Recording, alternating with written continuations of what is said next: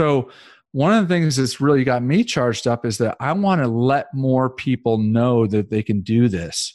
And so that was one of the reasons for starting the podcast, launching a website. And I just want to get out there and let more people know. And then I want to partner with great people that are patient, that don't have to do deals, but are focused on building wealth. And that I feel like not only am I investing in that deal, but I can help bring other people along and help them invest and grow their wealth also. Hi, welcome to Ready to Scale Season 3. I'm your host, Ellie Perlman. I'm a real estate investor, syndicator, and operator of multifamily properties. And in this season, we're going to focus on dialogues that drive success. Building real wealth is not a fairy tale nor rocket science, but there's so much to learn. So grab a cup of coffee and join me each week for in-depth conversations with successful real estate investors. Conversations that are designed to help you drive your wealth, investment knowledge, and lifestyle to the next level. And of course, you can always go to my website, ellieperlman.com, to read more about investing passively in multifamily.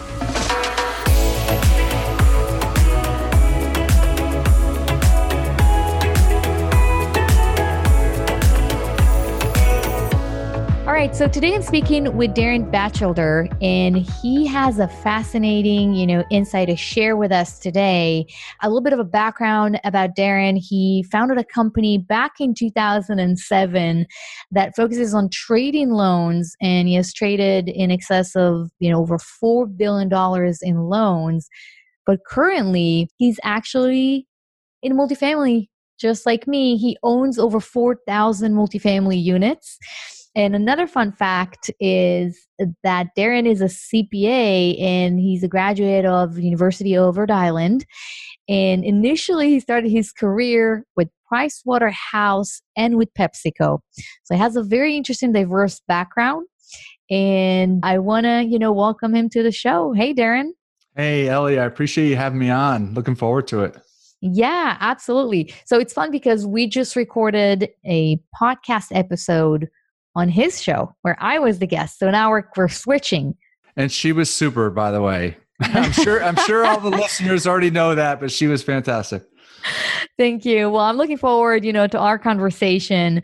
There's so many things that we multifamily owners can share and talk about, during COVID. But maybe we can start with kind of talking a little bit about your main focus in the past year and now during COVID. And the reason why I'm kind of asking about the past year is because we were right before COVID, we were at what seemed to be the height of the market.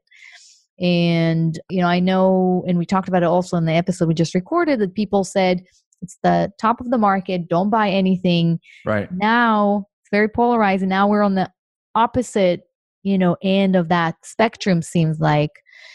So can you talk to me a little bit about your focus prior to COVID and if anything has changed since then? Absolutely. So I had goals set up for 2020 that I was going to be a lead syndicator on 100 plus unit deal. I was going to partner with other experienced syndicators as a GP and be more of a minority partner to large transactions. And then I was going to start a podcast. So go back to February, I was locked and loaded on a 210 unit deal about an hour south of Dallas. Dallas is very, very competitive on the multifamily front. And this was a deal that after looking at a lot of deals, it was cash flowing well and it was very attractive to me. And so I went hard at it and I thought we were going to win the deal. And we ended up coming runner up. So after that deal, I kind of looked up to the big man upstairs and was like, all right, what's next? Do I just go after the next one? He kind of put in my mind, well, what about the podcast thing? So I looked online, found a podcast conference down in South Florida in Orlando that was going on the next week. And I actually got on a plane and went out, and I kind of pivoted at that point to, okay, instead of going after the next deal, I'm going to start the podcast now instead of doing it later in the year. And that actually helped me because COVID happened a few weeks later And then I was stuck at home, and it was a great time to launch a podcast and launch a website. And so my focus kind of shifted. It was a goal for 2020, but I wasn't planning on doing it until the end. And I kind of just shifted. That's interesting. And I think, one thing that you said was that you were on a certain path and then something happened and you pivoted and you said, you know what, I'm going to focus on my podcast. I think, many people find it hard to pivot if they're kind of stuck, quote unquote, in a certain path and they say, I need to do it. But, things and circumstances change, around us all the time. So how do you kind of find, the balance between pivoting, but still staying focused and not losing sight of what you want to do? Because I think completely changing your course of action or your strategy or your main focus is also not good, because then you're going to just jump from one venture to another and not really, be successful. Yeah, absolutely. It was part of my goals. It just, the timing kind of shifted. Mm-hmm. And then, when COVID happened, what I saw was, the multifamily market kind of went on hold for like 2 months. Nothing was really trading. And then when it opened back up, I was ready to get involved and start buying deals again. But when I started seeing the pricing, most of the deals were being priced like they were pre-COVID. And I felt like, the world is different now and cash flows are more unpredictable. And what's going to happen after stimulus ends is more unpredictable. So, it's not the same deal as it was pre-COVID. So a lot of the deals just didn't make sense to me. I continued to look at them, but didn't make sense. But, I had the two-prong approach where I was looking for deals on my own, but I was also developing relationships with, more senior guys in the industry that are still getting deals.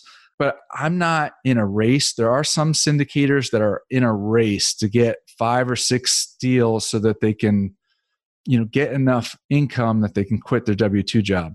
I have another business that brings me positive cash flow. So for me, I want to get involved with the right deals and with the right partners. So just recently, actually over the last 2 days, I drove down to Houston, and I'm partnering with 2 guys that, it's actually 6 of us all together, but 2 of the guys that I've known for a long time, for the last 2-3 years, that I highly respect.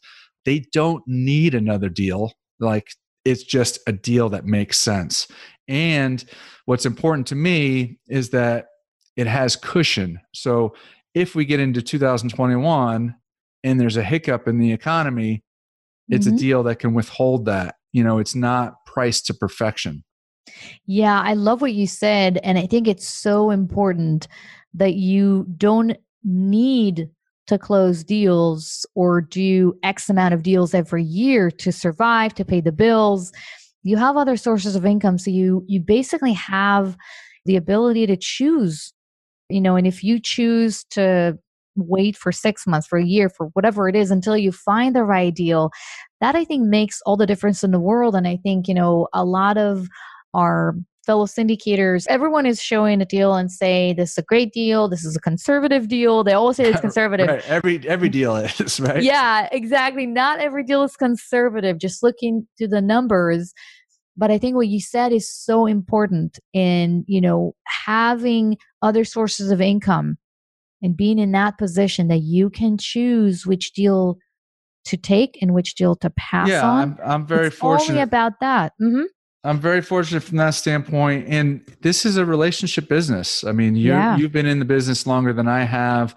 And, you see that, okay, the performance on one deal, passive investors, they talk to other passive investors. And if you do right by them and get them in a deal that they make money, then they want to continue to invest with you. So I'm in this for the long game. And so, I want to make sure that I pick the right partners and the right deals.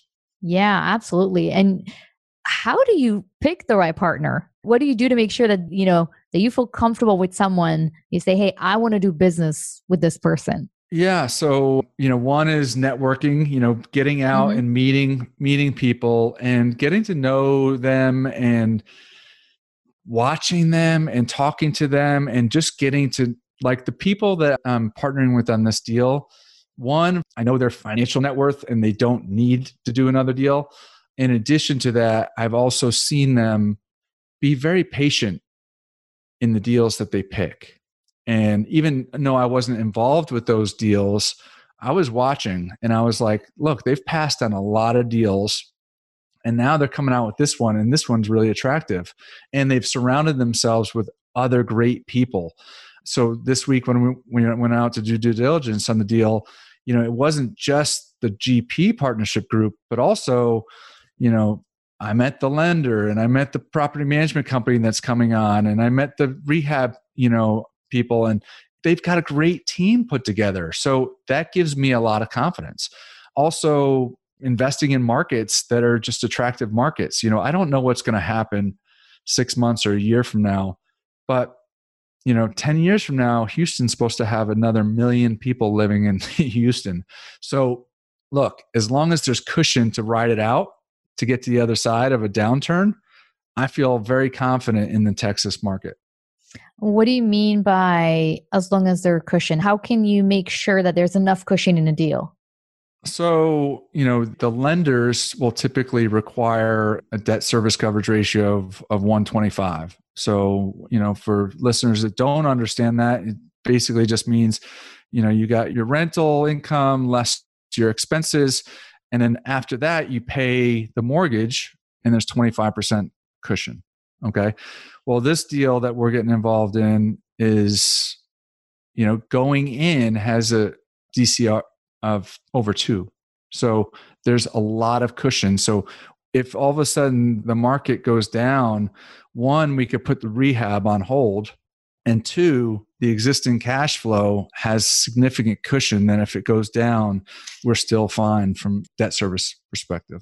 Yeah. And that's really, really important. I know that some investors during COVID decided to not invest and just wait and see what happens.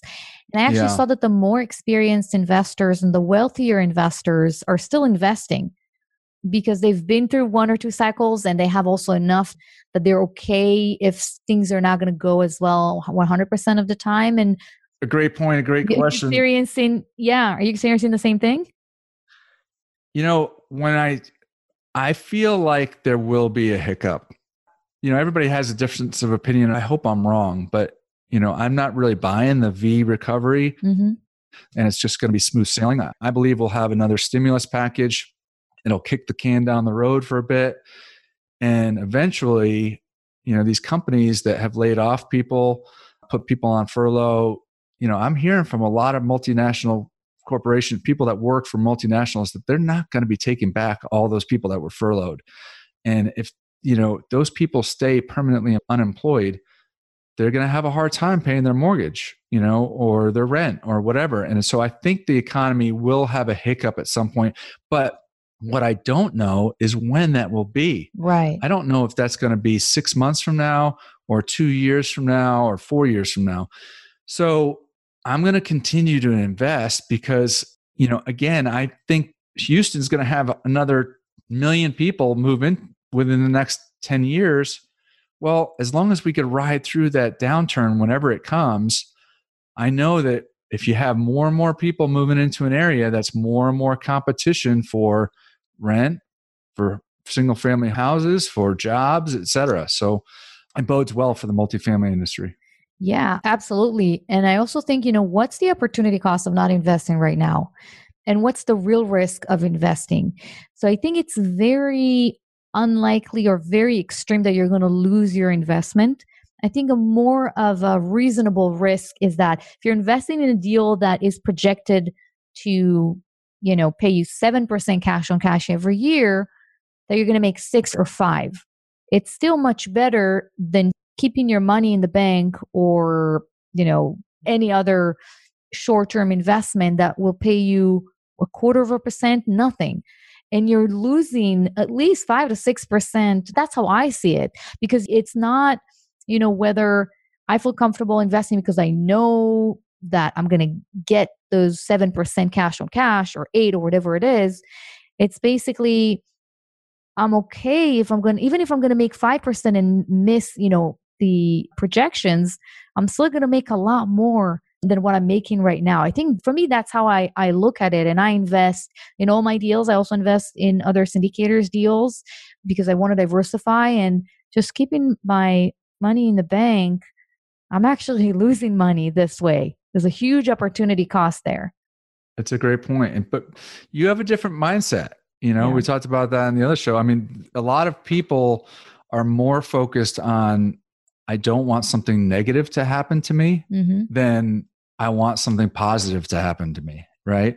And so, yeah, I'm passively invested in like 8 other deals with other syndicators as well. So, and I'm okay if not only if they drop my distributions, but even if you have to cut them off, just keep the property, ride it out to the other side, because, if you look to the medium to long term, real estate prices are always going up, and, with inflation, rents will always go up, but there could be periods that are not so attractive. So, people who invested with me that weren't in the multifamily world and knew that I've been in loan trading for years and years were like, hey, Darren, what's the biggest risk in a deal like this?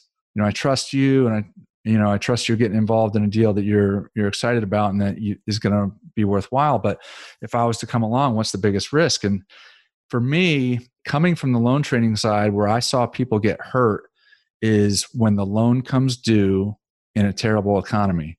So, you can't find 30-year fixed rate mortgages for these large multifamily deals, but you can get a 10 or 12-year fixed rate, Fannie or Freddie agency deal that gives you a long running room. So if your business plan is 5 years and you get to year 4 and all of a sudden the economy goes down, you still have another 6 years life on that loan. Where I saw people get in trouble was that all of a sudden the economy tanks, cash flow goes down, maybe cap rates go up, and then the loan comes due. And the borrowers have to go into the lender at that point, and the lender's like, I know your property was worth 10 million 2 years ago, but cash flow's down, cap rates are up, interest rates are up. Now that property is only worth 8 million. You got to bring $2 million more equity to the table. Well, if they don't have it, that's where, the bank takes over the property. That's where the equity owners lose their money. So in deals like this, for me, it's, putting on long-term fixed rate debt it gives a comfort factor that you can ride through a downturn. Yeah, absolutely. And that's a strategy that we're basically implementing. If I think I want to hold the property for 5 years and then sell it, I'm never going to take a 5-year, loan. I want to have the flexibility. So, I like to take 7 or 10-year loans. So if something happens after 5 years, let's say 5 years ended now is not the best time to sell for the most part. Exactly. Yeah. I want to have a loan with a longer term that I can keep my investors in and say, you know what, this is not the right time. Let's keep it for another, 6 months, 12 months, whatever it is. And I'm not, I saw around me that the deals that were being done, some of them, the loan was due. I was, a deal we just did recently in Marietta, Georgia was a similar, case. So when the loan is due, as a seller, you don't have many options, and it puts a lot of pressure on you. The flip side is obviously, if I take a 10-year loan and I'm exiting after 5, prepayment penalty. Prepayment penalty. Yeah, it's there. And many times when I'm looking at deals, there are 2 prices, right? You have free and clear, which is, this is how much it's going to cost you if you're covering my prepayment penalty. It's usually a few $1 million, higher, or loan assumption. So you get into my shoes, you assume the loan, so I don't need to pay, the penalty, and you can save a little bit there. But then usually, I saw many loan assumptions deals with 5% interest rate, which is very high because you can get today 2.5%, 3.5%. Yeah, it didn't seem like it was high when 2 years ago when rates were going up, but Yeah. now, yeah, a 5% loan looks high compared to plus or minus 3%. Yeah. Another thing that I think is important, I saw a graph and I don't have it handy, so I'm going to be, pulling the numbers out from memory, but Fannie and Freddie are like the largest lenders of large scale multifamily. They probably do 40 or 50% of the lending across the country. And I saw a chart that showed it was either 60-day or 90-day delinquency. Okay. And over many, many years. And their 60 or 90-day delinquency was like 35 basis points. I mean, way less, like 1/3 of a percentage point. That's delinquency, not foreclosure. So then they showed what happened during the Great Recession, 2008 to 2000, say 11 or 12. And their delinquency went up. Okay. But it was still like 0.9% in the worst recession that country has seen since the Great Depression. And to me, and this is something I talk to my investors about now, is that, like, to me, that's another huge safety factor, is that, look, as us as the syndicators, we're going to put together a pro forma business plan with, a certain amount of debt leverage, call it LTV, say 75 LTV. Well, then we're going to bring it to a lender. Lender's going to say, yeah, we can get you that, right? But where the rubber meets the road is now all of a sudden Fannie and Freddie, they go and underwrite the deal, and they have all this data from years and years and years and years. And they're very smart about how they approve deals. They do not want to have bad deals. So if they come back with 75% leverage or higher, that's just another, confirmation that people that have more data, that are smarter, that have been in the business for longer, agree that this property should cash flow and be fine. So that's just another way of looking at it. Yeah, absolutely. And the thing that they're actually doing differently than pre-COVID is that they have a new, requirement of COVID reserves. So if you take Freddie or Fannie, you need to put in between 9 and 12 months of, in reserves payments for the principal and interest. And that also reduces the risk, because if anything happens, you're not going to default on the loan. You're not going to be delinquent. There are reserves, that they're keeping aside, and they can pay themselves from that reserve. And that was based on, like you said, they have a lot of, data, a lot of resources, and they're looking at all of this. And they said, with Fannie Mae, it's 12 months. With Freddie Mac, it's 9 months.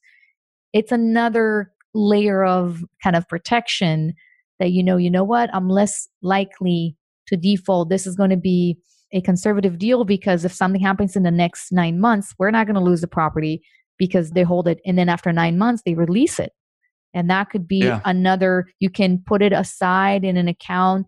If anything happens and, cash flow is a little bit down, you can tap into that resource to pay investors. You can tap into that resource to pay unexpected, capital expenditures, even though you should have some cushion to begin with there.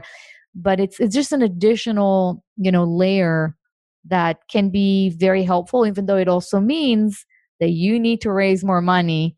Right. So, that's a great point. I mean, coming at it from the syndicator perspective, like, how many conversations have you had with other syndicators? Fannie requiring all these reserves, right? So that was the first time I've heard somebody position it in a positive way. But yeah, they're doing it because they're like, look, the other alternative could have been that Fannie and Freddie just said, you know what, until this COVID thing kind of works itself out, we're going to stop lending. Yeah. Right. And that's what a lot of banks do when the economy tanks. They just stop lending. But Fannie and Freddie said, how can we continue to lend, but protect ourselves, that we're going to be able to. And so they came up with this solution to require additional reserves. And it is another protection for the deal and for the investors getting into the deal. I hadn't really looked at it that way. I kind of looked at it more from the pain part of it, but you're absolutely right.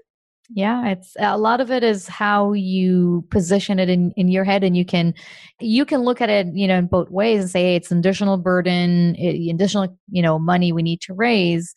Another way is to say, you know what, if I need to put $1 million for reserves, but my capex budget is 2 million, I can use some of it because for reserves, and then I'm going to get it back because I'm not going to use 100% of the capex budget. So there's kind of ways, there are different ways of handling this. But yeah, it's different how things, change. And I remember around March or April, there was a lot of fear there with Freddie Oh, and Fannie. absolutely. A lot of fear and a lot of uncertainty. And as, the months flew by, they actually saw how their borrowers were doing, that collections are relatively high with, class A and B more than C and D, low to mid 90s. And they said, okay, sky's not falling. We're okay, because if there was a mass default, they wouldn't be in a position to even lend. Somebody will have to bail them out, which would be the government. And, it's interesting, I'm thinking, you mentioned earlier the stimulus checks, and I'm kind of ambivalent about it, because on one hand, I want another package because that means the more tenants can pay rents. On the other hand, another stimulus package means, that the 10-year treasuries means interest rates are going to be higher, and that will impact your returns on new deals. So it's kind of a double-edged, sword. And I think generally speaking, I still do prefer to have another stimulus checks, out there. And I saw how it helped, our properties. But it's just interesting to see how everything can have a positive and a negative impact, and just need, to balance it out. And, I want to talk a little bit about scaling, because we talked about it earlier before we started recording. Sure. And I know your main focus is to scale the business, to grow it. What do you do differently these days during COVID to make sure that you're still on the path, to scale your business? As you know, there's a lot of different facets to becoming a multifamily syndicator, right? There's underwriting deals, there's building relationships with brokers, there's winning deals, there's putting together the financing, raising the money, managing the deal afterwards, managing the rehab. So I kind of looked at it after doing the first syndication deal. My first syndication deal was a 76 unit deal about 15, 20 minutes south of Fort Worth.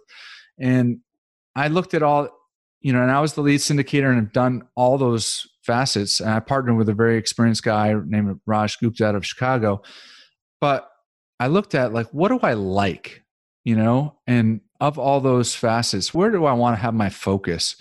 And, I could either try to do it all and hire people and build a company, or I can focus in certain areas. And the parts that I really enjoy is building relationships and letting more people know they can do this. So I'm 50 years old. I got involved when I was 47. But in those 47 years, I didn't have one person offer me an opportunity to invest. And I was making great money in different jobs. And then when I had my own business, and I would have happily pulled away some money from putting in the stock market and put it into multifamily, but I didn't know about it. So one of the things that's really got me charged up is that I want to let more people know that they can do this. And so that was one of the reasons for starting the podcast, launching a website. And I just want to get out there and let more people know. And then I want to partner with great people that are patient, that don't have to do deals, but are focused on building wealth. And that I feel like not only am I investing in that deal, but I can help bring other people along and help them invest and grow their wealth also. Yeah, that's so smart to do. A couple of years ago, it seemed like everyone was, buying right and left, and just see those that were patient and disciplined and only got to the right deal. And that kind of, goes back to how we started a conversation and talked about just waiting for the right deal and be disciplined. And listen, you said I'm fortunate enough, that I have other sources of income, but I'm sure it's not only, luck or, just happened. You worked hard to get to that place. You worked hard to have that option. Absolutely. And I think you have to plan for it. You've interviewed a lot of people. I've interviewed a number of people on my podcast, and Successful people, they plan so that they can take the opportunity when it arises. So I was on a trading desk. That's where I started my loan trading career, 2002 to 2006. I was with the ABN AMRO in South Florida, and I was making really, really good money. And, my wife was like, let's buy the bigger house. And I'm like, I just kept socking it away. And I said, at some point this is going to end. And when it does, I don't ever want to work for anybody again, So I just kept banking money. And then eventually the market turned. And when it did, I took like 6 months and got my golf handicap down and was trying to figure out what to do. But that's when I started my own business. But if I didn't bank all that money for those years prior, I wouldn't have been able to do that. I would have had to jump into another job so that I could have paid the mortgage on the bigger house. So, I've heard other people say that, I had one guy say he moved back in with his parents, and he just banked money. I heard another person say that, they met a wise person that was older than them, and they told him, hey, don't buy your first house, buy a fourplex and live in one unit, so people had sacrifices earlier so that they could take advantage of an opportunity later. That's, I think, a wonderful insight. And I appreciate you sharing that with us, because it is, a bit confusing, a bit challenging to get to the place, where you are today, where I know a lot of, some of our listeners, they want to get to that place. And the question is, how do you do it? So there's not only one path, but definitely, being disciplined enough and building, that path is, what it's all about.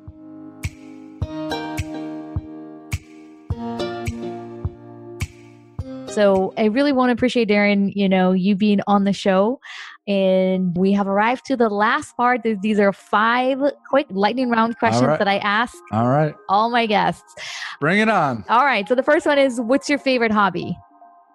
Golf. Actually, when we get off, I play golf probably once a week. And actually, when we get off of this, I'm going to be changing up and heading to the golf course. Amazing. All right.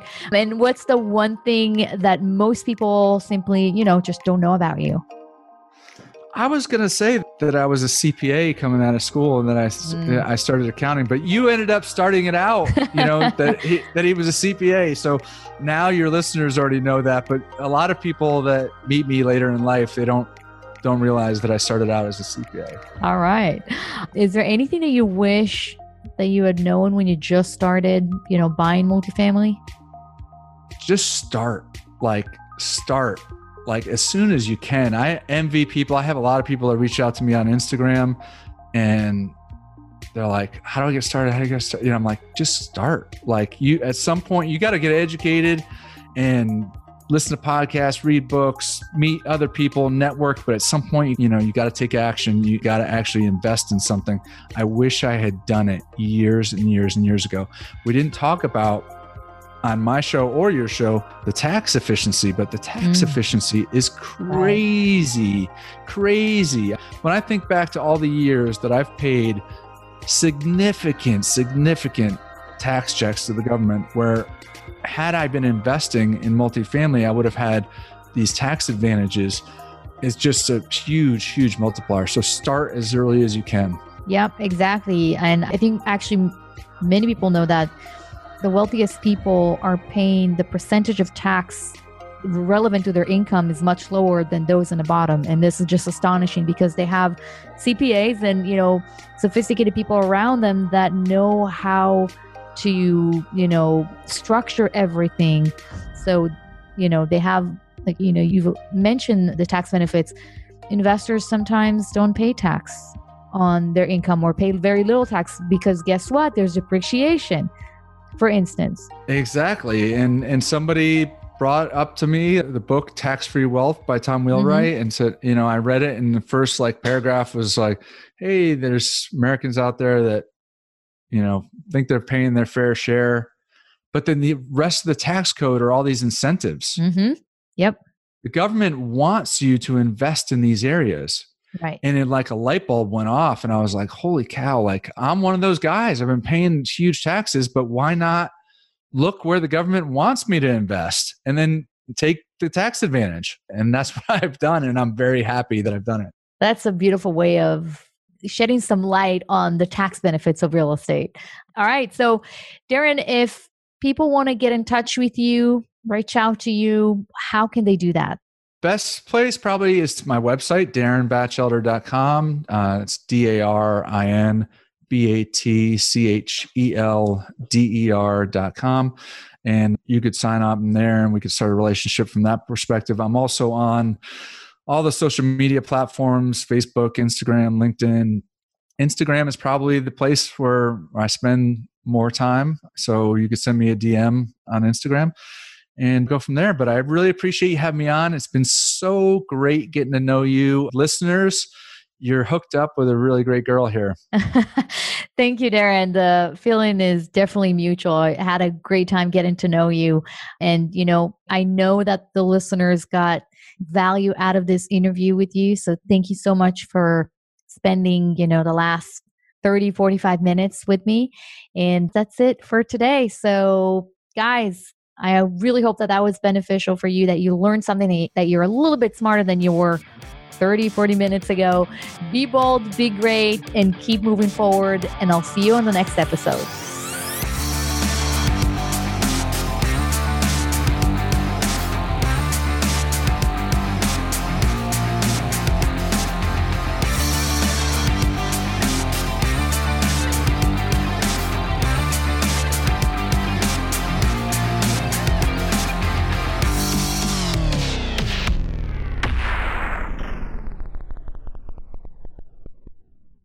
This podcast is a part of the C-Suite Radio Network. For more top business podcasts, visit c-suiteradio.com.